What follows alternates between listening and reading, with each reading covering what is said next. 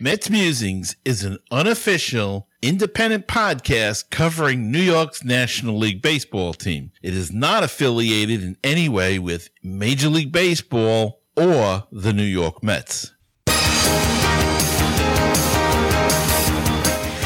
Now it's time for some New York Mets baseball talk.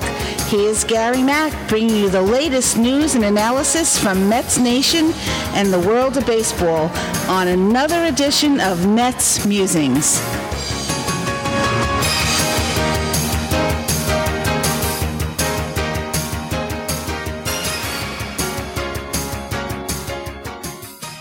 Hello and welcome to another episode of Mets Musings. What we're doing this week is we're going to play the show that we recorded last week before we found out about the death of Tom Seaver. We had a show all set to go.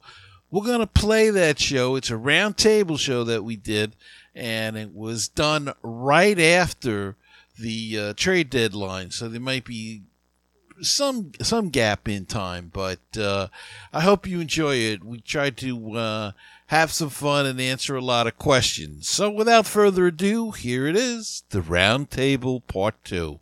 Okay, and welcome back. And we thought we would do the Roundtable again that we started last week, and we ran out of time. So this week we have more time, so we're going to continue it. And joining me once again is Jeff Cohen from Baseball and Barbecue and his co-host, the Wilpons lover. Hello there. Glenn? I didn't go anywhere. You know, the last episode ended abruptly, and I kept thinking you were coming back. So I haven't eaten. I haven't left this room. It's been a week. Oh. And, of course, my former co-host, Barry Newman, is there under the Galaxy tab. Hi, guys. Barry? So we've had some interesting things happen to this ball club. Not really. They still suck, but we have had a trade deadline.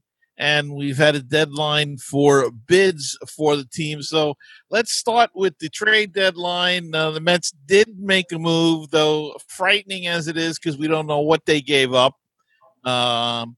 They acquired a 36-year-old broken catcher and a 34-year-old third baseman. I love the youth movement on this team. And Miguel Castro, they got from the Baltimore Orioles, all for players name later. The first two guys, Robertson Chirinos, a stellar slugger at a .234 career batting average. And Todd Frazier, the Todd father's coming back. Wait. Todd Frazier?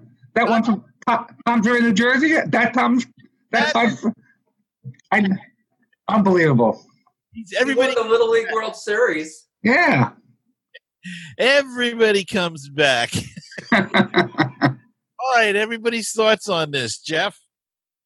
I guess low risk move. You know, the old player to be named later, except for the Miguel Castro trade. They gave up a left-handed pitcher of Kevin Smith and cash. And Kevin Smith is, I see, is the ranked number 12 prospect. So, okay, you know, I don't know that much about Miguel Castro, but he's an arm, a serviceable arm, I guess. Okay, and that's why we don't have any starting pitcher in the minor leagues. Right. Because Brody has traded them all away, all the youth. I think it's something like 12 pitchers or 10 pitchers that he's traded away for literally Zippo. Haven't got anything in return for it. So way to go, Brody. Barry, your thoughts on the trades? Okay, Gary, first of all, I think you should change the name there. It's from Gary Mack to Dripping with Sarcasm. You know what? He didn't do too much damage. Like Jeff said, Smith is the 12th rated prospect in the organization. And at first, when I heard that Todd Frazier was coming back, initially I thought that J.D. Davis was hurt more than they were letting on. I see he's not in the lineup tonight. and as insurance and a defensive replacement, which the Mets can use pretty much at every position when they get into the late innings, and a righty back off the bench. It's not a big deal to get Todd Frazier back. So I have no major problem with the moves that Brody made. I thought it could have been much, much worse. Well, we're not sure. It could be much, much worse. For all we know, the players to be named later could be Brett Batty or No. or No. or we don't know what he's capable of. Well, we kind of know what he's capable of doing, and it's not good. Now, when do they announce the players to be named later? When is that going to happen? Who knows? Could be after the season, which might be my guess, because that way they can try to sneak it by you. Mm-hmm. I don't know. The day before he gets fired by Uncle Stevie, who knows? We really don't know. But Len, what are your thoughts on the trades? It's funny, they got cash for someone. I think they got $364,000 cash. They probably needed some of that, I guess. The pitcher that they traded, Smith, who was ranked 12th, he could be something. I know everyone likes to say, well, they're just prospects, and you never know. But some of these prospects are going to become major league players. And, what about David Peterson? If he had been traded, I mean, he's basically our number two. I mean, I think they're depleting the farm system, and we're not getting much in return.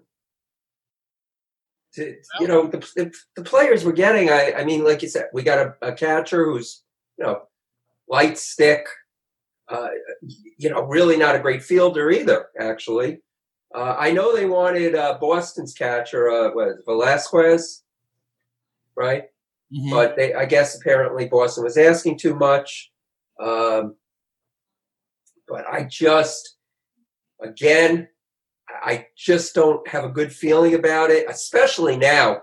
It looks like they're basically saying, you know what, if Stevie Cohen is going to, have this team, the cupboards are going to be bare for him, because I think he better get in here quickly, because there's going to be nothing left. It's going to be like one of those things where you buy the house and then you go into the house and you see that it's, they destroyed it after you bought it, because it looks like they're just trying to win at all costs. And what are they trying to win? A 60-game, exhibition season. So I'm not feeling good. I want to feel positive, and I'm not.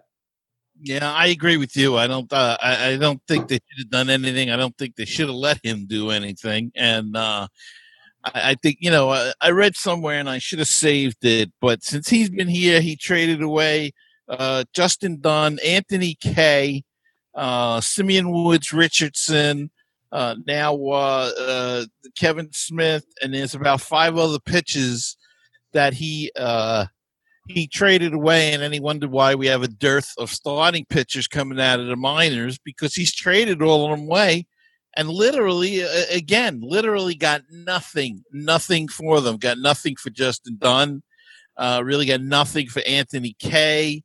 Now for Kevin Smith, he got nothing.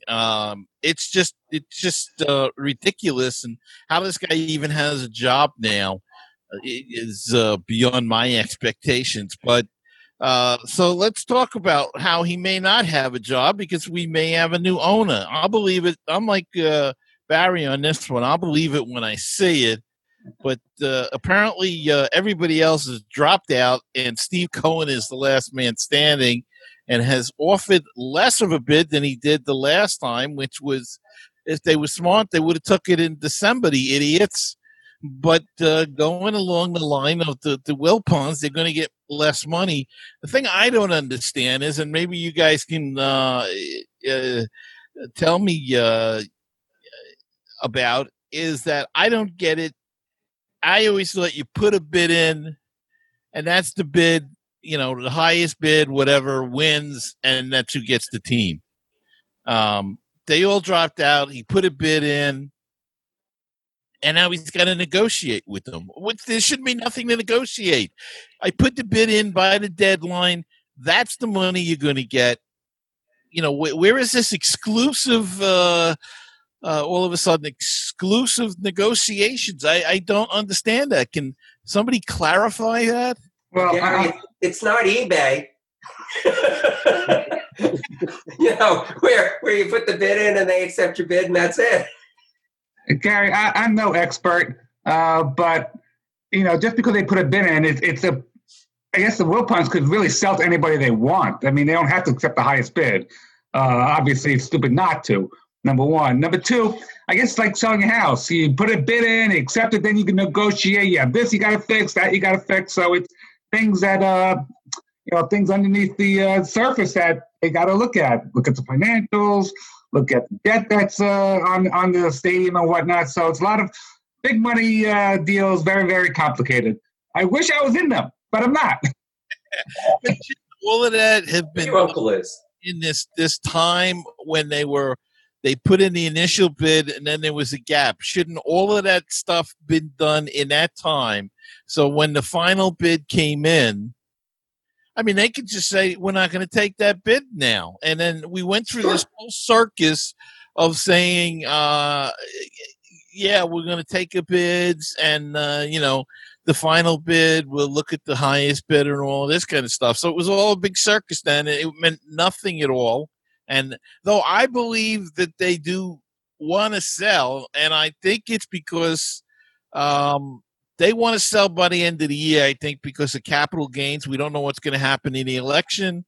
They don't want to get hit with a big capital gains tax if somebody gets elected. And so that's my guess. They're motivated sellers, but I don't get it. I just want to clarify one thing that you said, Gary. You say that they want to sell. I don't think they want to sell. I think they have to sell. Well, okay, yeah. But I think from that point they have to sell, and they have. They want to sell though by the end of the year due to the election. Let's put it that way. But okay. I don't think they got enough money after this year to really continue on next year. So, and like you guys said, it looks like because what I had read, they've lost $100 million or more, and they can't continue to operate that way. And the contract being finalized, there's probably a lot of paperwork. The lawyers want to make a lot of money and read it over and make sure that all the I's are dotted and the T's are crossed. And I'm cautiously optimistic, though I've said before and I'll say again, I'll believe it when Uncle Stevie is at the podium being announced as the new owner of the Mets. So in closing on this issue, I'll say, stay optimistic and keep the faith, and let's go Uncle Stevie. Buy the Mets and let's move on from this disaster that's known as the Wilpons and Brody, and maybe a new manager too. Maybe just a total house cleaning once Uncle Stevie is the official owner of the Mets. Len? Yeah, Gary, there's a few things. One, why didn't anybody tell me that everybody would be wearing hats tonight? Okay? I mean, okay. I guess for anyone listening to this podcast, they're just saying, what the hell is he talking about? But so everybody is wearing a hat except me. I feel very left out. But you said you haven't moved from that spot for 2 weeks. But so if you didn't have a hat spot, well, I guess you could have asked your wife to bring you one. Yeah, right. You're good point. Very good. Have you barbecued? I couldn't. I had to have everything brought to me. Anyway, and then we're talking about the sale of the Mets, right, and what the bids and all that. Who cares? I lost train of thought, but Gary, one thing, because we're talking about money and the Mets losing money, I don't think it's so unrealistic. Maybe from the one season, but if this continues, I could definitely see a team, Major League Baseball team. It might be another sports team, hockey. I don't know, basketball, where they have financial troubles and have to either sell or fold because the teams are going to lose money. And some of these smaller market teams that don't have fans, they don't have big TV revenues, they don't have the fans, and I wonder how they're going to survive. As far as the Mets go, it should have been something that said, if you're going through everything, these. And I know they've got money and all that, not the Wilpons, but these groups that are bidding. And, you take your chances. But obviously they had to put lawyers together and go through all this. And then to just not have anything happen, I could imagine. I know that, obviously there's disappointment. I know the A-Rod J-Lo group has expressed disappointment. But like with Cohen, this is his second time. And I would think if something doesn't happen now, I don't think third time is going to be the charm. So they better get this done and negotiate, get this done. Because I don't see anybody else swooping in and stealing, the team. So if the Wilpons truly want to sell, it looks like Cohen is their best option. Whether they like him or not, and he offered a little less this time, it's still billions of dollars. So, I see Barry's crossing his fingers. Remember, most people are just listening. Barry's crossing his fingers. And but I'm multitasking. Hopefully they end up selling. But if the Wilpons do need to sell this team, I mean, it's not like he's offering, chump change. It's billions of dollars. So, well, I think they're going to want that what was it, $2.5 million less that he's going to get it for. I think they're going to want that now, and I would tell him, look, there's no guarantee I'm going to make money in here for 5 years. The way people are moving out of New York, is there going to be anybody left to go to the games when they let us go back to the games? It's going to take a while for everybody to go back, that's for sure.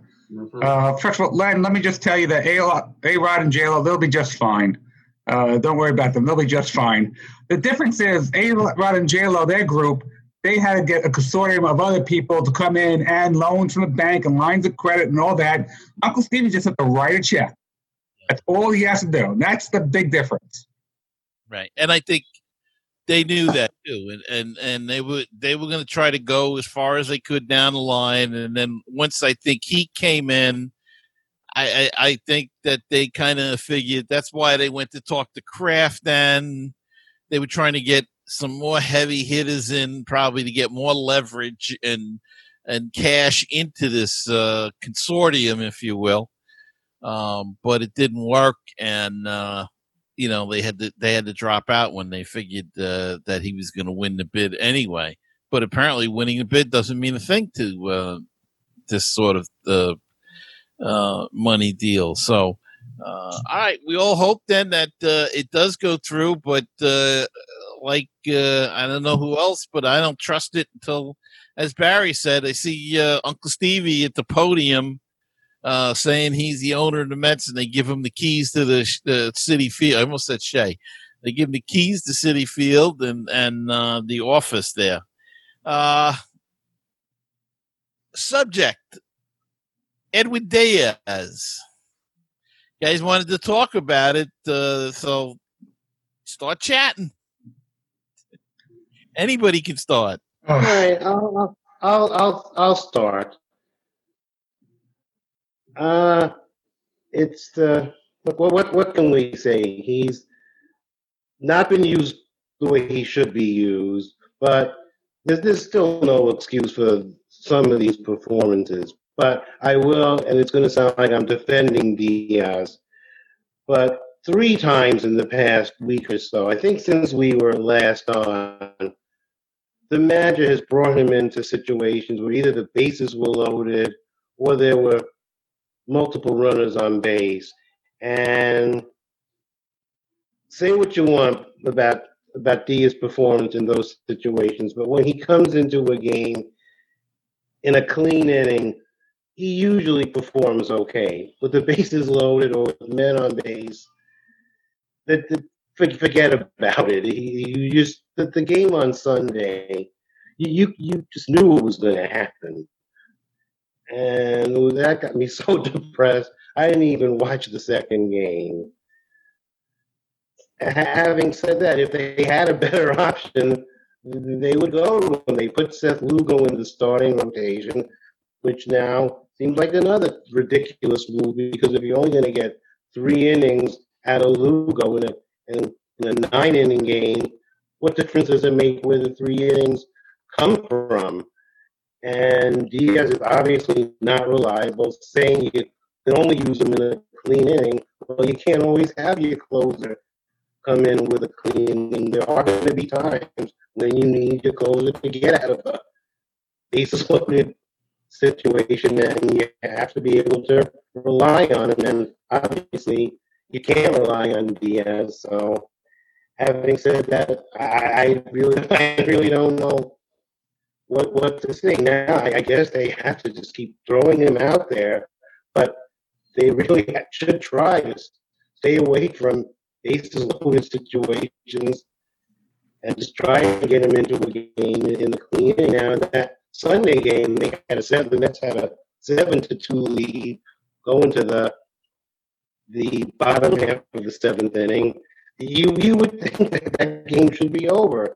And say what you want about Diaz, but that game, his predecessor, and the games before that, they were the ones that put the runners on base. So you got to put some of the blame on the rest of the bullpen, too. I mean, Justin Wilson was good last year.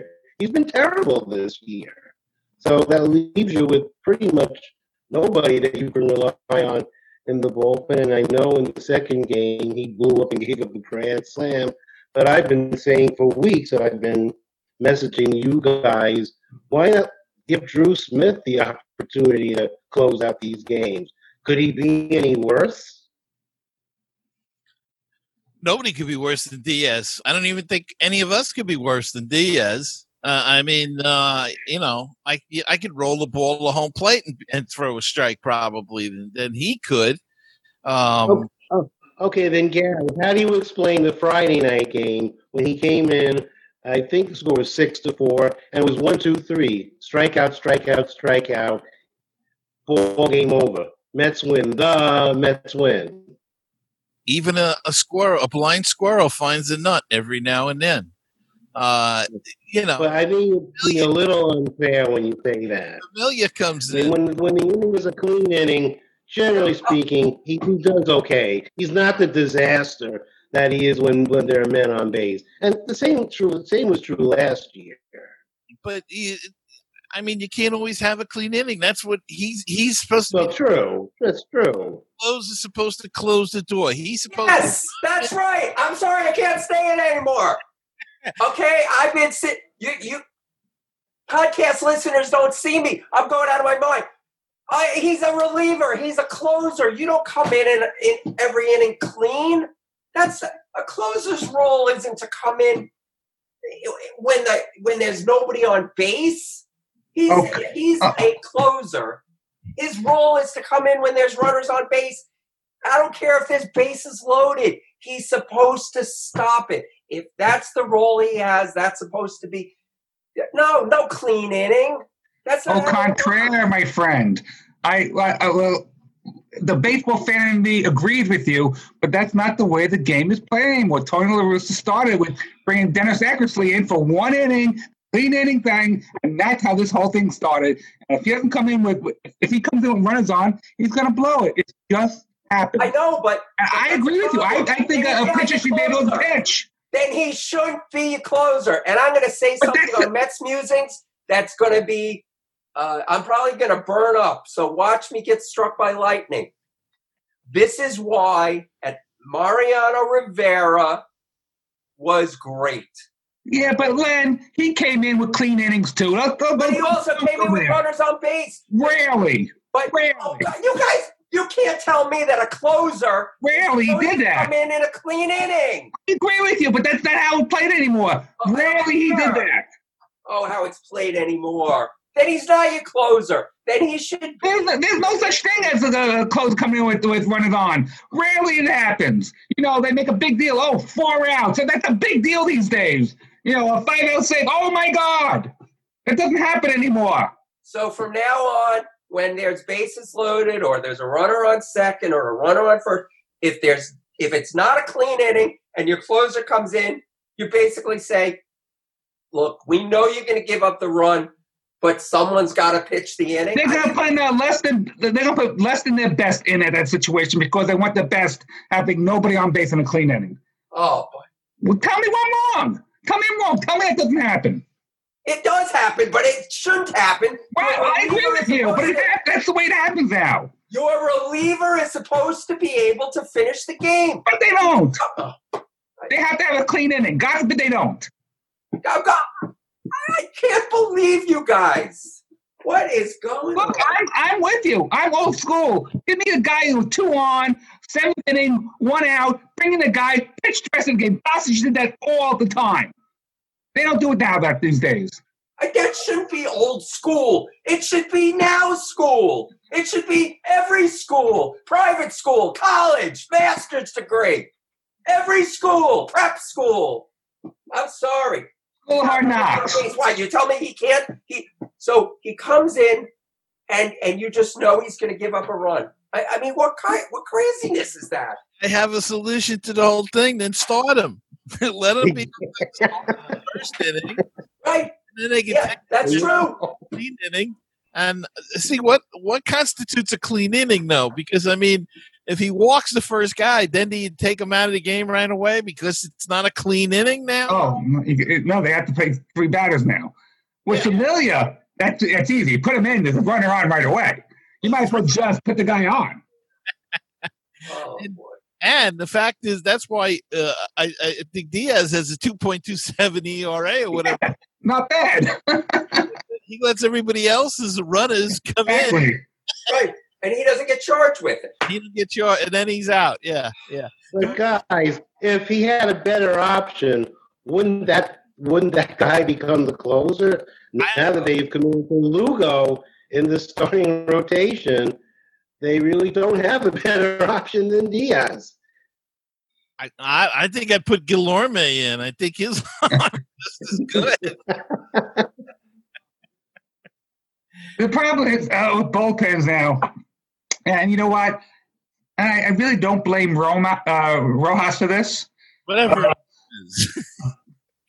But the bullpen manager The Yankee manager, the moves he made during the week.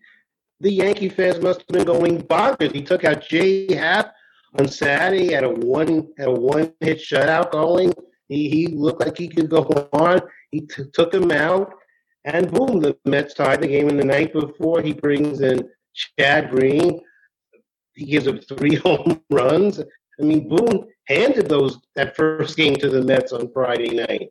And I think we would all agree that if we could switch managers with the Yankees, we'd do it in a heartbeat. You know what? Like I was saying, with Rojas with the bullpen management, it's really not his fault because the games are now so scripted that they have the ground pitches 6 innings and they have a 7th inning guy, an 8th inning guy, a 9th inning guy. What happens with say I don't know, Jared Hughes comes in, pitches 7th inning, gets 3 outs, pitches well. Why take him out? I don't understand. They got to take out for the 8th inning guy. It's scripted. That's the way the game is now, which is horrible. Why take out a guy when he's pitching well? So do we managers now? I mean, can't we just hand the umpire the script and then in the 6th inning say, okay, DeGrom, you're out, and this guy's coming in? That's what happens. It's scripted now. It's ridiculous, but of course it is.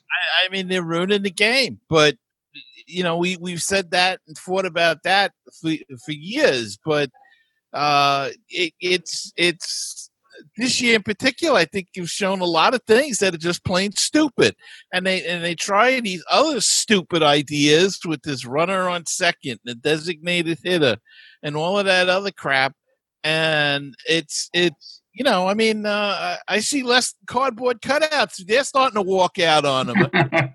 It's crazy, and who knows what's going to happen when people come back. If people come back, I bet you one thing: I don't think they would have walked out on that game the other day if there were people in the stands, because they would have had some revolution going on in the stands. Then they would have had a lot of revolt. A revolt going on in the stands. People would not have stood for that then, and so they got away with it this time. But and then Mattingly was cursing because he had to come back to New York yesterday. Well, why did you agree to it then? You shouldn't agree to it. You should have just said, no, we're ready to play the game. And if they walked off the field, the Mets, then they forfeit the game. Plain and simple. If I was Major League Baseball, it would be a forfeit anyway. Anybody that walked off, it's a forfeit. There shouldn't be any politics in sports. It's ruining the game. And this Manfred is just a complete moron with all of these changes he's trying to do, and letting them and all of these commissioners kowtowing to these political groups. It's just downright disgusting. I haven't watched the game in since when they walked off the field. I stomached the night before with the kneeling, which is another thing. When they walked off the field, that was it. I haven't seen a game since then. I don't usually watch the Yankee series anyway because I hate interleague play and I hate the Yankees, and I don't want to see their fans. Well, Gary, you didn't miss much. I mean, you missed some horrible baseball, but that's about it. You know what? It's getting so bad that on social media, people are wishing Mickey Callaway was back. And we ran him out of town. I thought at the end of the year they were going to come after him with the tar and feather. And now they want him back. So, are the fans nuts or I didn't think he did it. I said on this show that I think he deserved another year. I don't think he got a fair shake from the Mets. And, and look what the mess they got into. They hired Beltran. Beltran gets named in this thing by Manfred. Coincidentally, the only player named in this was Carlos Beltran. He's out, and they bring in Rojas, and Rojas is definitely he's in over his head. I don't know about that, Gary. I just think he's in a bad situation where, like I said, he doesn't have much in the bullpen, and it's scripted anyway. I mean, he's just following the script, following his boss's orders. He's got bad supplies. He's got bad tools. You can't say to me, build a house, and then give me crappy tools and supplies and expect me to build you something nice. I just think, look, he's not hitting for Alonso.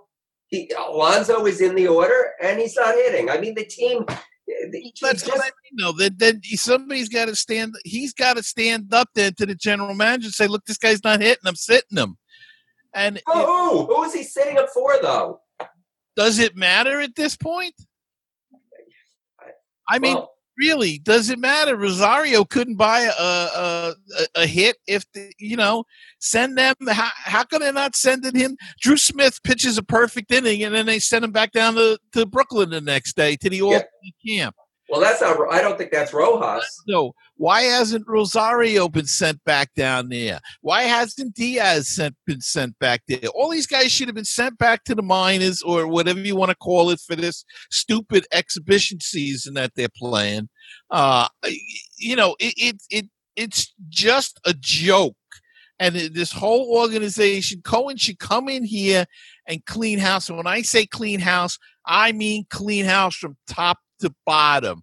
I'm cleaning out the scouting department. I'm cleaning out the analytics department. I'm firing Brody. I'm firing the entire coaching staff and bring in baseball guys and start over. I'm firing half the team. To me, everybody's up for trade. He needs to blow this team up and just say, and tell people, tell the fans, look, I'm blowing it up. It's not working. Our farm system has been depleted. We need to build our farm system up, and we'll try to be competitive, but don't expect a lot for the next 2 years. And then build a team from there.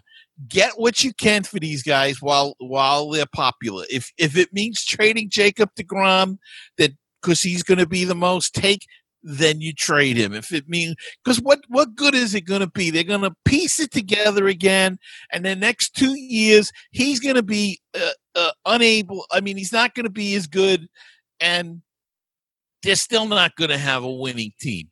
So what's the difference? Trade him to a contender, doing him a favor right now before it's before it's too late. And if you can get something for Dom Smith, then you trade him. If you can get something for Pete Alonso, everybody's up for trade. And if the deal fits, you make it. If it doesn't, you don't make it naturally. If somebody says they're going to give you, 30th round draft pick or something, forget that. But if somebody's going to give you a first or a second rounder for a Pete Alonso or a Dom Smith, I'm trading them. First baseman or a dime a dozen. We've seen that all the time. You can pick up somebody and to play the position. So I don't know. And you guys can chime in with whatever. Well, Gary, you're down on Alonso, and I guess I can't really believe. I think I have to think twice before trading a guy that young with that kind of power, who is the drawing card. But Gary, I basically get what you're saying, and I in part agree with you. Now, the time to have traded Jacob deGrom was before you gave him that 5-year, $137 or something $million contract. In fact, we might have done a roundtable a couple of years ago, and I might have proposed that. That would have been probably 2018. And I even think I remember saying that a team like the Indians who were really going for it, and they just made a humongous trade the other way, dealing away Mike Clevenger and getting back a boatload of prospects. But they still have a very solid team, so they know what they're doing. But at that time, those young players that are now stars on the Indians hadn't developed yet. And can you imagine if deGrom was in that rotation with Justin Bieber's brother or cousin or whatever his first name is, and all those other guys? And just think of the prospect you could have got back for deGrom at the time. Plus, you wouldn't have had to pay him that $137 million contract. And he's worth every penny of it. But for his sake, it would have been the best thing for his career. Because like Gary said, right now, he is wasted on the Mets. So blowing it up and starting over again, I'm really all right with that. The critical thing, and I'm kind of doubling down on what I said last time, is who you're bringing in. Just once again, and I have it, I'm going to change to my Islanders hat.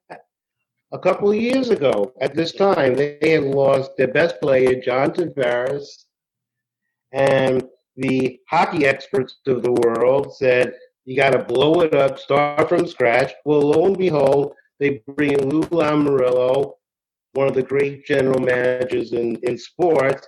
He hires Barry Trotz, who had just come off of winning the Stanley Cup with the Washington Capitals. The Islanders barely made any moves. The team they have now is very close to the team they had 2 years ago. I mean, they made one big trade at the deadline this year. But by and large, the Islander team of 2020 is the same team as the Islander team of 2018, minus John Tavares. But look what they are now, and look what the experts were saying what they needed to do then. Well, they have a Hall of Fame general manager, a probable Hall of Fame coach, and they may win the Stanley Cup this year. So the point is that the Mets have to bring in someone, along the lines of a Lou Lamoriello, or when they brought in Frank Cashin in the 80s. And before you know it, that farm system was loaded with talent. And by 1985, they were contenders. Actually, by 1984, they were contenders. And 2 years later, they were world champions. Although they probably should have won another World Series or two, they were a very good team for a very long time. Well, but they have to build up that farm system again. They've got a lot of players on this team that want to win. What they don't have is winning players. That's the difference. They don't have players that will do anything to win. They also, we want to win. Everybody wants to win. But there's a difference. You know, there is a reason in the world why there are winners and why there are losers, why there is a major leagues and a minor leagues. They don't have winning players. And that's what they need. They need players to win. I mean, I hate the Yankees, but, you know, Paul O'Neill was a winning player. Was he a great player? No. There's nobody on the Mets like that. That's why they need to blow it up. They were too concerned. They were too concerned, and this goes back to Alderson, too concerned with power and too concerned with multiple position players, and they signed these shortstops out of the Dominican Republic, and they draft shortstops coming out of college, and they can't play shortstop, so they end up either that they've got real good shortstops that can't hit, or they got guys that have played shortstop their whole career, can't play anywhere else, and then they bring them up because they can hit, like a Wilmer Flores, and then they don't have a position for him. And then you put him in third base, he stinks there. You put him at second, he's not great there. You put him in first. I mean, you know, you stick him in the outfield. Daniel Murphy, another example. They stuck him in left field. Lucas Duda, they stuck him in left field. He was a first baseman. They stick him in left field. This is what I mean by blowing up the whole organization. They got to get baseball people in there and scouts that recognize people where they're going to play early on, and stick to that and let them work there and train there and let them play together. So, you know, that they can rise through the ranks. Maybe you can get, like the Dodgers did. They had an infield. The whole Dodger infield played together in the minors, came up to the major leagues. You don't see that nowadays. Now you get a pinch here and a pinch there and maybe, you know, a little bit here. And then they don't give the guy a chance. Galore maybe is hitting over 300. Are they playing him now? Sometimes. Yeah, sometimes. Jimenez was hitting. All right, he got hurt. He's not hitting anymore. He's in a big slump. So. But they pulled him out of the lineup for a while he was still hitting. We don't know with these guys unless you play them. This was the perfect year to play these guys because it doesn't really to most fans. I shouldn't say to most fans. I don't know. It doesn't matter though. Everybody's going to say this is an asterisk year, and nobody really cares unless you win. If you win, you're going to go, oh. But are you going to remember this team? If they won, you're going to remember this team with the same feelings that you have for the 69 or the 86 team? No. Well, you're not going to anyway because you can't be in the stands. So there's not going to be anybody saying I was at Game 6. I was there. It's just not going to be the same feeling anyway. So few things. Barry, you've got a new podcast called Islanders Insights with Barry Newman. All right? Islanders Insights with Barry Newman. I like it. Okay. Gary, before you mentioned Rojas, but then you were talking about the organization. The moves, Rojas really isn't the one who's doing those moves. I mean, that's supposed to be the GM, right? So it's not Rojas. Yeah. But they're all going. Okay. And I've always agreed with you because I've always said it. You've got to blow up the team. I agree. Because, again, and everyone says, oh, you're crazy. DeGrom's so great. It's like having the $1,000 tires on a jalopy. Okay? DeGrom, yes, he's great. And when he comes in and pitches, he pitches 6 strong innings. They don't score. They lose the game. So what? He it's great to have a beautiful, a nice front door, but on a crappy, rundown home. That's what these pieces are that aren't that aren't doing anything. I know what Barry's saying. It was just Tavares, whatever, with the Islanders. The Mets, they've got a few pieces that are really worth something. If they had somebody in place, somebody who has done it before, a GM, like maybe on the Cubbies. I know there's somebody, we have a friend of our podcast who will be upset, but, if you go to a team, Mr. Cohen says to them, I want to make you an offer you can't refuse. I want you to come to the Mets. I want you to build it. I would trust someone like that to make those moves and to move a DeGrom, to move an Alonso, to move these guys. And I agree with you. If they came in and they said, look, we know that it's not easy rebuilding, but we're telling you right now, like you said, we'll try to be competitive, but we're breaking it down, but we're not staying this way. We're going to build it up. You be patient with us. You are going to see. We're going to spend the money. When the free agents fit, we're going to get them, and we're going to build this team up. I think you'd have a fan base that would say that's great, because otherwise what you have is, you get lucky every once in a blue moon, like you said, even a blind squirrel finds the nut once in a while. But we want a team that's going to compete year after year, where our farm system comes in, the players come in, they fill holes. That's what they do. So I agree with you. It's time to do that, and that's the way they need to go. Well, I'm going to take the opposite view. Of course. Just to give a different perspective, with Mr. Cohen coming and Uncle Stevie, I'm not sure if he's going to start blowing things up. I don't know if he's going to clean house. He might be the type of guy who just sits back, let's assess what we have, and then I'll make changes. So it might not be immediate. That's all I'm saying. I think it's obvious what we have. I think it's obvious what we have. Well, he's going to have to do obvious what we don't have. He's going to have to do his own evaluation. But he's not a baseball guy. He needs to get people in here who are. His mistake is going to be if he thinks he's a baseball guy and he's going to do things with it, because he's not the one that's going to observe.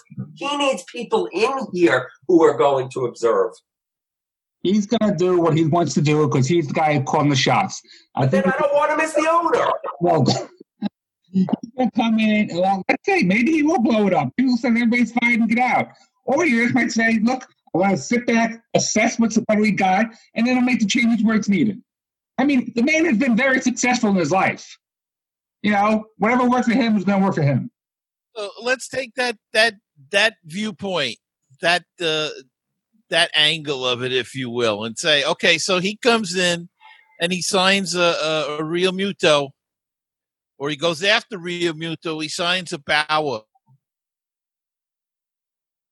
Better than, I mean, really, and unless you're going to sign 3 or 4 of the top starting pitchers, and I don't even know who's available next year. I think Bauer is probably the best free agent pitcher available next year. Probably. Somebody, and you're going to have Syndergaard coming back off of an injury, and you got the usual. So then you still got to fill in 4 and 5. So you're going to have Matz and Peterson. Okay, is that a winning combination? You still got a problem with the bullpen. You still got a problem. You don't know who's going to hit. Is Alonso going to be, we don't know which the real Alonso is. Is he going to be Joe Charbonneau, or is he going to be, is he going to come back next year? There's so many questions that I think it's time to blow it up, because we keep, do you want an 85-win team every year and be close to the wild card? Maybe make it every year. Every year you make the wild card or something. Or do you want a team that's going to win 90, 95 and try to win? Well, Gary, if you win 85 games, guess what? You're making the playoffs. I know it's this year, but it might be forever. It might be going forward. And one thing they have to do is they have to improve the defense on this team. I mean, even when the Mets won the pennant, they were, and I'm being kind here, a below average defensive team, and now they're a terrible defensive team. I mean, look at the plays they start every night. They are below average in just about every position, and they're hideous in others, no matter who you put out there. And that's something that they have to change. And maybe that's why a lot of times they look like they're just going through the motions. You're playing the first baseman in left field, you're playing a corner outfielder in center field, and Met fans love Brandon Nimmo. He's a good guy. He's a nice player, but to be honest about it, on a good team, he's really a fourth outfielder. I mean, Conforto is a good player, but he's not a great player, but he's a good player. Rosario looks like he's making some progress, but yeah, I mean, he's nothing special defensively. When Jimenez is in the infield, when Guillorme is in the infield, they're a better defensive team. But I don't think the Mets have been a good defensive team since the days of Olerud, Alonso. Yeah, listen to that. Alfonso, Ray Ordonez, and Robin Ventura. And then they were great defensive infield, at least. I mean, it's just remarkable how many runs they let just. I guess you'd call them like team errors. I mean, balls that would be caught by normal defensive players drop in, or they just hit off fielders' gloves, and the runs end up being earned. I think the other day Jake ended up giving up 4 runs, although I think there was an error in there. And poor Jake, I saw the stat. I think Jeff, you were the one that sent it to us about the number of no decisions he's had over the years, which is like 4 times the next guy. I mean, it's ridiculous. I mean, it amazes me that he ever wins a game. I mean, the games that DeGrom starts, you know what's going to happen. You can predict it a mile away. It's amazing to me that he ever wins a game. You would think that unless Jake's the kind of guy that he just lets it roll off his back, that he would say, I'm fed up with this. Just get me the you-know-what out of here and get me to a team where somebody can actually catch the ball, or maybe they can get base runners in when there are runners in scoring position. The Mets have been leaving runners in scoring position on base for forever. And Jeff, I think you had the statistic the last time they were in the top 2 or 3 in batting average and on base percentage, but they're last or close to the bottom of the league in runs scored. You look at that lineup; they should be better. At least when you look at the names on the lineup card, the team should score runs, and not only the defensive being so far below average. There's no speed on this Mets team at all. They never manufacture runs. I mean, it's this culture. And yet, even in 2015, when let's be honest, they got lucky that year. I mean, they had the great pitching, so they could overcome bad defense. They got enough clutching. Cespedes gave them a boost for those 2 months. Say what you want about what happened after that, but for those 2 months, Cespedes, the Mets kind of rode Cespedes back and the starting pitching and got to the World Series. And of course, with just a little bit of help from Daniel Murphy hitting home runs like every other at bat in the postseason. But that was not a great team. It was a good team, but it was not a great team. It certainly wasn't a built to last team, especially with the unpredictability of starting pitching. So if we're going to blow it up, we got to do it right. We've got to stop putting square pegs in round holes. The Mets have been doing this for years. Do we want to be an 85-win team every year? Well, I would have to say no.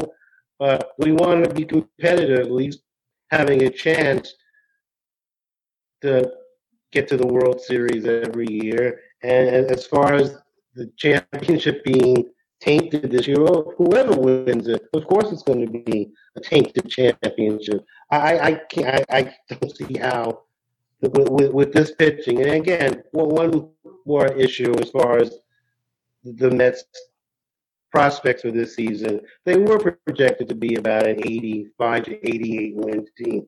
But remember, they lost Zach Wheeler to free agency, and then Noah Syndergaard goes down for the year with Tommy John surgery, and Stroman opts out. So basically, or more than half of your starting pitching staff from last year was gone. The replacements were questionable at best, so there was really no reason to think that the Mets would be an improved team at all this year, whether the season was 162 games, 62 games, or 6 games. It just wasn't realistic that they would be that good a team. And if people thought they would, they're just kidding themselves.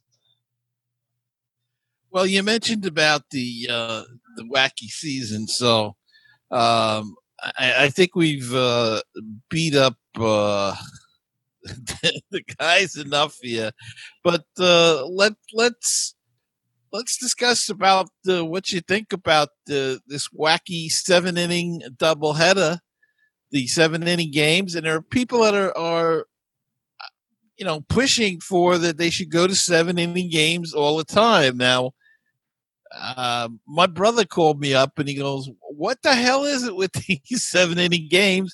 It reminded him when he was coaching and I was playing Connie Mack baseball, because that's what we did. We played 7-inning game doubleheaders on Sunday. I'll just open it up. Thoughts on the 7-inning game? Yeah, I'll take this one. I've been seeing a lot of things on social media about the growing momentum of having changing the number of innings from 9 to 7 going forward. Now, someone claims it's better baseball because the starting pitcher is in there for most of the game, and it resembles the old time like it was years ago. I am not for a 7-inning game. I don't think the players are going to be for a 7-inning games because they would have to take a 22% cut in pay because they're being paying less. Now, are they going to do that? No. Will our ticket prices be 22% less? I don't think so. Will cable bill go down 22%? No. So, it's ridiculous. And all the statistics of over 100 years of baseball will now have to be rejiggered to reflect a 7-inning game. Strikeouts per 9 innings, ERA, it's all going to change. So I'm so against having a 7-inning game. It's ridiculous. They who knows? One day Manfred might change his, hey, you know what? Maximum amount of time of our game is 2.5 hours. We stop after 2.5 hours. That's it. I can see him doing something stupid like that. No to 7-inning games. No to 7-inning games. I mean, first of all, then what's a quality start? 4 innings? I mean, yeah, and then they'll say, okay, well, you're going to get a lot more complete games by the pitchers. You know what's going to happen?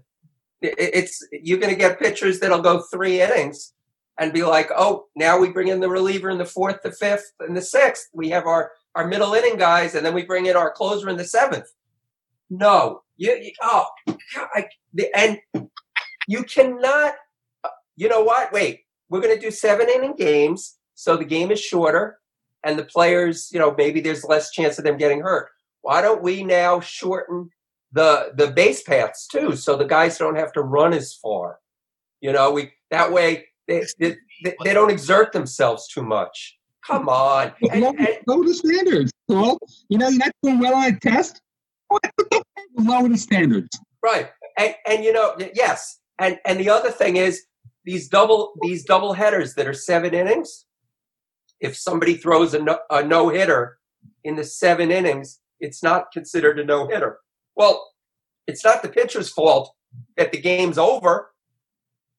I mean, he can't say, well, wait, I would like to try for a no-hitter. Sorry, it's 7 innings, you're done. But that's not a no-hitter. Anyway, they're playing with the game. They're playing with the game too much. This season, forget it. I understand why they're doing the 7-inning doubleheaders. I understand all this. But going forward, you cannot make changes like that. Don't play with the game as much You can't. Don't do it. But look at Yeah, the I'm okay with it for this Wait, year. what, Gary? Look at what? Just for this year only. Just go back to the Sunday game, we'll call it the Edwin Diaz blow-up game. And that game took over 3 hours. It was a 7-inning game. It doesn't just cannot even fathom what that game would have been like if it had been a 9-inning game. So for this year and this year only, the 7-inning games when it's a doubleheader, I can live with it.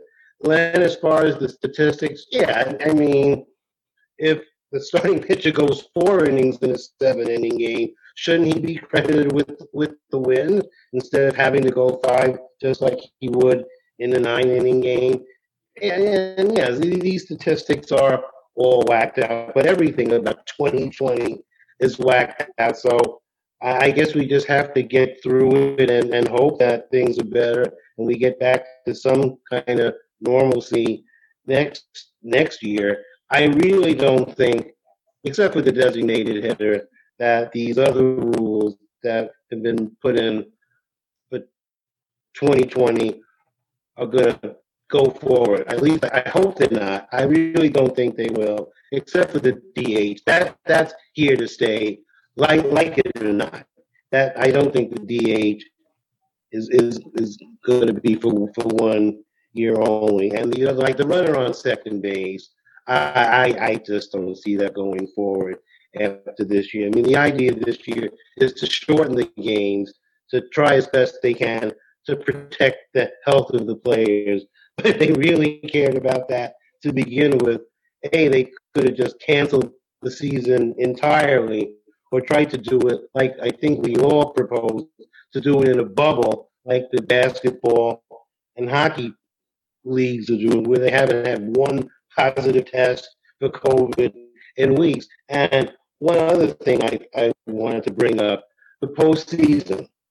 The Oakland A's had a couple of positive tests over the weekend for COVID. What happens the last week of the season if a team comes up with a positive test? Well, and the playoffs are like the next day or a couple of days away. Well, what happens to that team if they're going to the playoffs? So that they've been screaming all this time that they have to finish the season by the end of September and finish the postseason by the end of October. The last couple of days of the season, somebody comes up with COVID, and it's one of the playoff teams. Let's just say the Yankees or the Dodgers come up with a positive COVID test. What happens to the playoffs if something like that happens? I just wonder if they're just making this all up as they go along. I mean, it's just nuts. Well, it is just nuts. But as I was going to say before, look at the bright side with the 7 inning. You can make Diaz your 9th inning guy, and you never get to him. So, that's the line of the night. There is a plus side. That was very good. Okay. All right, And Len, I thank you for that Islanders compliment, but there are many people more qualified to do an Islanders podcast than I am. But thank you. So you mentioned the wacky rules. Let's look at another one. The expanded playoffs. Are they going to be here to stay? I think they will. I think all of these rules I don't think so. are going to be here after the next agreement. I think we're going to see 7-inning doubleheaders for a 7-inning game for a doubleheader. I think we're going to see runners at second in extra innings. This is not they want you to believe this is an experiment this year, but this has been an experiment. They've had it the last 2 or 3 seasons in the minor leagues, and the feedback hasn't been awful, and that's a shame, but that's the way it is. And I think they're going to use that data and say that the data here is it's coming out good. They'll adjust the numbers to fit the way they want it to come out, and we will see these after, maybe not next year, but I think in 2022. That being said, the expanded playoffs, I think they're here for good. Anybody else? Jeff?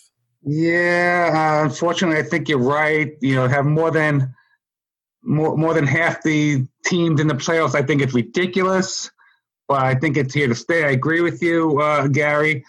The one rule I don't mind is having a pitcher pitch to 3 batters, because I think a major league pitcher should be able to pitch more than one guy in a game. I do believe that. The guy on second base, that's just not baseball. Come on, it's just so ridiculous. I think that's a horrible rule. The 7-inning doubleheaders, if they don't schedule doubleheaders anymore, it might be used for rainout purposes to have to make up a game. Do I like it? No. Will it happen? Probably. I think Bob Manfred is going to do everything he could to change 100 years of what baseball really is. The DH, it's going to be here. I don't like it. I kind of going to accept it, only because pitchers don't pitch well into the game anymore. They might get one, maybe 2 at bats. That's it. Then they're out of the game anyway. So I can see that happening. It's just Manfred's ruining the game. He wants to put his stamp on it, and he's going to go down as the guy who ruined baseball. Leonard? Yeah, you know what? I think the expanded playoffs are going to mean money. Shekels. It's going to be right. shekels. Follow the money. Yeah, shekels in the pockets of the owners. So that is going to probably be a reality. And of course, then you'll have teams that are under 500. They'll make the playoffs, and the fans of those teams will be very excited. Their teams in the playoffs, and you know what? You'll get one of those teams one day. They'll get hot, and they will win the World Series. We're right. an under sub 500 season. That will happen. So that will happen. As far as the other rules, what I'm saying is, do not make regulation games. I'm not saying double headers. Do not make regulation games 7 innings. The beauty of baseball is it's a 9-inning game. I mean, what are you going to do? Put a clock in it? Because if that's why make them 7 innings? You don't make them shorter. 9 is a great number in baseball. Yes. 9 innings, 9 players per side, 90 feet between bases. Yes. 9 is the number in baseball, and Yeah, don't change that. Don't change that. I don't like the runner on second. In the extra innings, I don't know what's going to happen. If I was the great Kreskin and I could see the future, I would tell you I don't like it. I am one who says, as far as the DH, I don't like the DH, but I feel like you've got the DH in one league, you don't have it in the other. It's not the same game because of that. It's 2 different games, but whatever. But there's going to be rule changes, but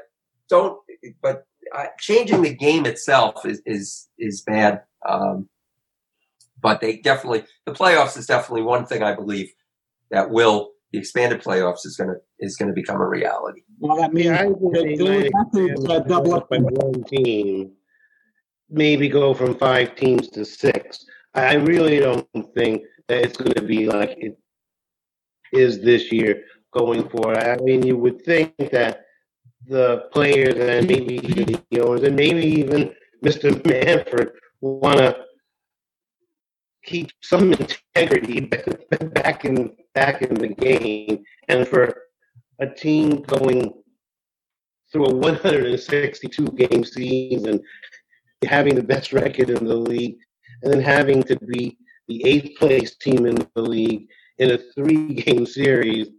I mean, that's absolutely ridiculous. That I can't see that the players would be in favor of this. And Jeff, we were talking about doubleheaders, and I think you alluded to this. Most doubleheaders now are, when they're scheduled doubleheaders, they're day-night doubleheaders. You rarely see a scheduled full admission doubleheader. So I think, based on that, I don't really think we're going to go back to 7-inning games for doubleheaders. I think that's a 1-year rule only, and I'm actually kind of happy. I didn't like it at first, but having seen it in action with all these rescheduled games because of the COVID, seeing these and watching these 7-inning games that still go 3 hours because of these ridiculous true outcomes, because in my opinion, that's what slows down the game, the strikeouts, the walks, because that's just more pitches that have to be thrown. And then, of course, the home runs where the batter takes about 4 hours to round the bases just admiring the flight of the ball. You do something about the way the game is played. Maybe that's like you can shorten the game a little bit. But as long as the true outcomes are so prevalent, I don't see any way that's going to change. Now, maybe it's just wishful thinking, and hopefully these changes, except for the designated hitter, are for this year and this year only. And also, these things are going to have to be collectively bargained on before the 2022, I think, because we're looking at a long strike. We may be looking at a long strike anyway. So I think for 2021, they're just going to try and just tread lightly on this. Could I see a 6-team in the playoffs? Absolutely. And the NFL's done that. And it really hasn't hurt their sport. And now they're going to add a 7th team to the playoffs this year. And I think that's just taking it way too far. I think for the NFL, 6 teams was perfect. And for MLB, I could live with 6 out of 15. Anything more than that, I think you're really, really compromising the integrity of the sport. Well, they're going to expand eventually. There's going to be expansion. So then you might see an extra playoff game, another playoff game. Wonderful. More bad pitching. Mm-hmm. Well, it'll be 6 out of 16 per league. Keep in mind, though, with the whole COVID thing that you mentioned, that next year, if it's still around, and there's a possibility, they might talk about wanting to get seasons in quicker and may schedule double headers. And if it's, they may go to 7-game double headers and play once a month or something, a double header. And maybe that's the way they get the players union to agree to it, is to go in for a 7-inning game instead of a 9-inning game. My question is then, do we get any money back on our tickets because we were paying for 9-inning games and getting 7-inning games? You're funny. You're funny, Gary. That's funny. That's very funny. Yeah. Will the players take less because they're playing 7 innings instead of 9 innings? You're funny too, Jeff. You're funny. You guys are funny. No, nothing's going to happen like that, but I can see them doing it. Manfred's out. I don't know why. He wants to. I don't know. Are we going to get to the point where a guy hits a home run and you say you don't have to go around the bases now to save time? Yeah, I think we'll get to that point. Just go back to the dugout. What do you got to run around the bases for? Yeah, I'm actually surprised that they don't do that already. Right? Well, they do it with the intentional walk. Yeah. I'm surprised actually that they don't have the guy just home run back to the dugout. Yeah. I'm sure we'll see it somewhere down the line as they continue to ruin the game. But we're always so positive on this. So, any last thoughts, Len? Let's start with you. Gary, I feel like I've gone this whole podcast and I haven't done what I've wanted to do from the very beginning, and that is to give you a Gary Mack. I'm good now. Thank you. Okay. Barry? Yeah, I see you have next Mets assistant GM by your name, Len.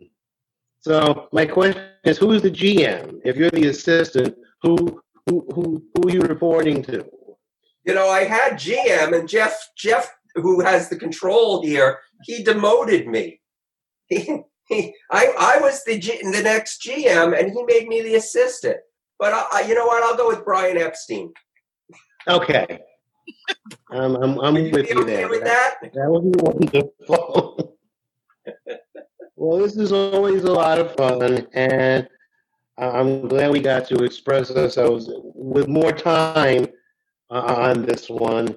And all we can do is keep our fingers crossed, hope that Uncle Stevie does end up buying the Mets and doing the things necessary to make the team a consistent winner, and that all this other nonsense that has wrecked 2020 can get better. And if I could, I'd like to plug a couple of books that I've read this summer, and one I actually learned about from you guys on your Baseball and Barbecue podcast, and that's the Anika Orick book, The Incredible Women of Professional Baseball. If I got the title a little bit wrong, so be, but you know the book I mean. It's a great book, very well written, and the pictures are amazing as well. And I just finished the Mr. Met by Jay Horwitz too, and that book is great also. And he's quite a character. He's had an amazing life. God bless Jay Horwitz. The book is great. I recommend it to anybody and everybody. And I believe he's been interviewed by both of us, right?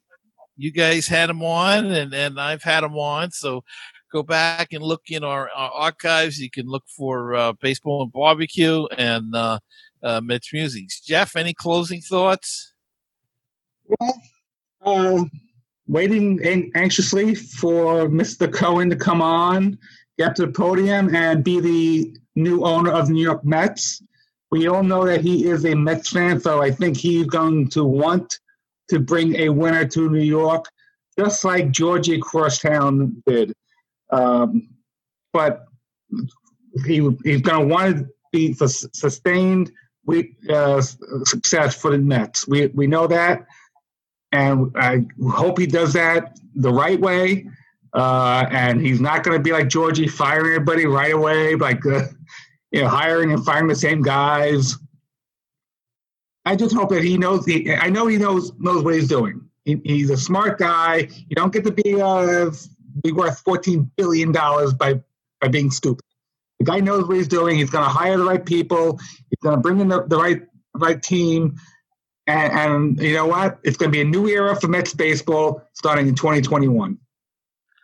Well, if it's installation, Thornton McHenry, Dick McHenry, who was on this show a while back, on the WFAN radio today, and he says from what he knows of, because he's not a sports guy, he's a hedge fund guy, but what he knows about Cohen from covering him on the hedge funds is he's the type of guy, he may not be a hands-on guy, but he will bring baseball people in. This is what he says, so we'll see. He will bring people in, hopefully like experts, baseball people, and that will do the job. And I'm sure he'll have a little, you can't help but yourself if you're owning to make some suggestions like, call California. Maybe we can give him DeGrom and somebody else for Mike Trout or something like that. But I'm sure an owner would do that. But that's what he claims. So we will have to see how that all shakes out, if and when, or should I say when and if Uncle Stevie does take over as owner of the Mets. He can't come too soon, and we can move this circus out of town, hopefully, and he can clean house and bring some true performers in instead of the clowns that BVM has been bringing in. Amazing to me how a guy could make trades on this level and not succeed in any one of them, or maybe one was good, right? But go down the list: Stroman, Diaz, Cano, who else? The guys in the bullpen that are terrible that they traded for. I mean, just He brought in Billy Hamilton. oh yeah, okay. He's setting a new record. He's making Mario Mendoza look like a slugger. I'd say. So what was he hitting? 043 the last I saw. That guy, look, he might have great spirit. He can catch the ball. He certainly can run, but that's it. And as who was it? Ralph Kiner used to say, you can't steal first base. Although that might be a new rule. Maybe. Yeah, who knows? Yeah. But I want to thank you guys for coming on tonight and entertaining us. I hope the fans find it entertaining, and we'll be back to wrap it all up after this.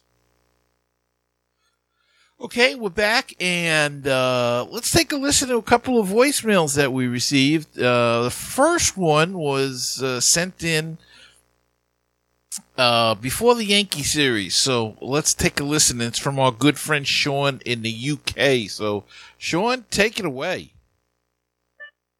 Hey, Gary, it's Sean from Bristol, UK. Well, our Metsies were doing so well until COVID raised its ugly head, and since then, offense has gone to Bitty Boys. But the Rock was stopped by a stellar performance from Mr. Grant last night. 14 strikeouts. Fantastic. His hard work was nearly undone by the usual Mets bullpen implosion.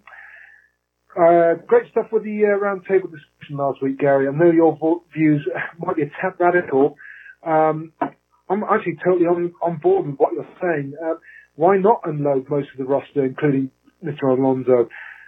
Personally, I'm fed up with the back teeth of the trades over the last couple of seasons. It seems a quick fix to get somewhere near the playoffs, which in my humble opinion has backfired in spectacular fashion. So instead of trying to plug holes in the good ship Mets, let's get the ship into dry dock and offload cargo. In return, you and I both with a boatload of young talent, and let's go into a rebuild. Anyway, sorry for all the maritime phraseology, Gary. Would it be an understatement to say this weekend's 5-game series against a team whose name I cannot utter is the make or break of this weird season? As always, love what you do. Stay safe, my friend. Cheers then. Bye-bye. And thank you so much, Sean, for that voicemail. Yeah, they got off to a okay start. Wasn't going too good. Then they got better. And then, of course, as you said, the COVID outbreak missed a couple of days and did not play well. He didn't, the voicemail was before the Yankee series, and that didn't go well. Started off real well, but did not go well the last 3 games. So I'm glad you agree with me, and I love the maritime adding those maritime ideas there was just great. It gives you a good picture. Unload the boat. That's what I say. Unload the boat. All right. Thanks again, Sean, and thanks for your listening. And next is from a guy we just heard from on the roundtable. Lynn voicemailed me after the show and had something further to say. And let's take a listen to that. Gary Mack, it's Leonard Aberman from Baseball and Barbecue, the podcast. Baseball and BBQ, where the BBQ stands for barbecue. Hopefully your listeners that listen to your show know our show, because it certainly, if they are listeners of yours, they would enjoy ours. But that's not why I'm calling. I'm actually calling because we had a wonderful roundtable discussion with the wonderful Barry Newman, my incredible co-host Jeff Cohen, and of course you. And it was wonderful. It was spirited. There was some debate, and it was a lot of fun. But what I wanted to say was, me personally, I tried to bring some humor to the conversation, because I was thinking about it. We sometimes we take these sports too seriously. And right now, the world is crazy, and I try to joke, bring humor to it. Hopefully, people know that I'm also serious about the team and stuff. But you know what? It's all in good fun. I want you to know I had a great time on your show. It was a It was very enjoyable. But I hope that people don't take it too seriously, because you've got millionaires playing a game that's a wonderful game that's run and owned by millionaires, if not billionaires, and it should not be taken too seriously. But I want you to know it was a great time on your show. Hopefully, even though I do joke a lot, people know I am serious. I do love the Mets. I love being on your show. I think you do an incredible job, and hopefully everybody will enjoy the episode. And I just wanted to call and tell you how much I enjoyed you and Barry and Jeff and being on the show. So thank you for giving me that opportunity, for helping us to promote our podcast, Baseball and BBQ, and just for being Gary Mack. Thank you. Have a good day. Bye. Well, thanks, Len. Thanks for that. It's always a great pleasure having you and Jeff and Barry on the show. And I think people know you're serious about the team. You have to joke. You have to have some humor in this whole situation, especially in this world this year, the way things are going.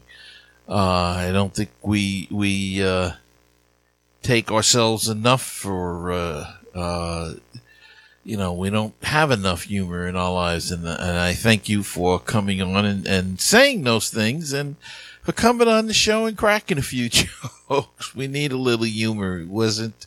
We didn't start the show the most humorous way. And I'm glad that we can get that point across to people. So it's been a kind of a different show this episode. A bookend with serious stuff maybe, and in the middle we had a couple of laughs, so that's okay too.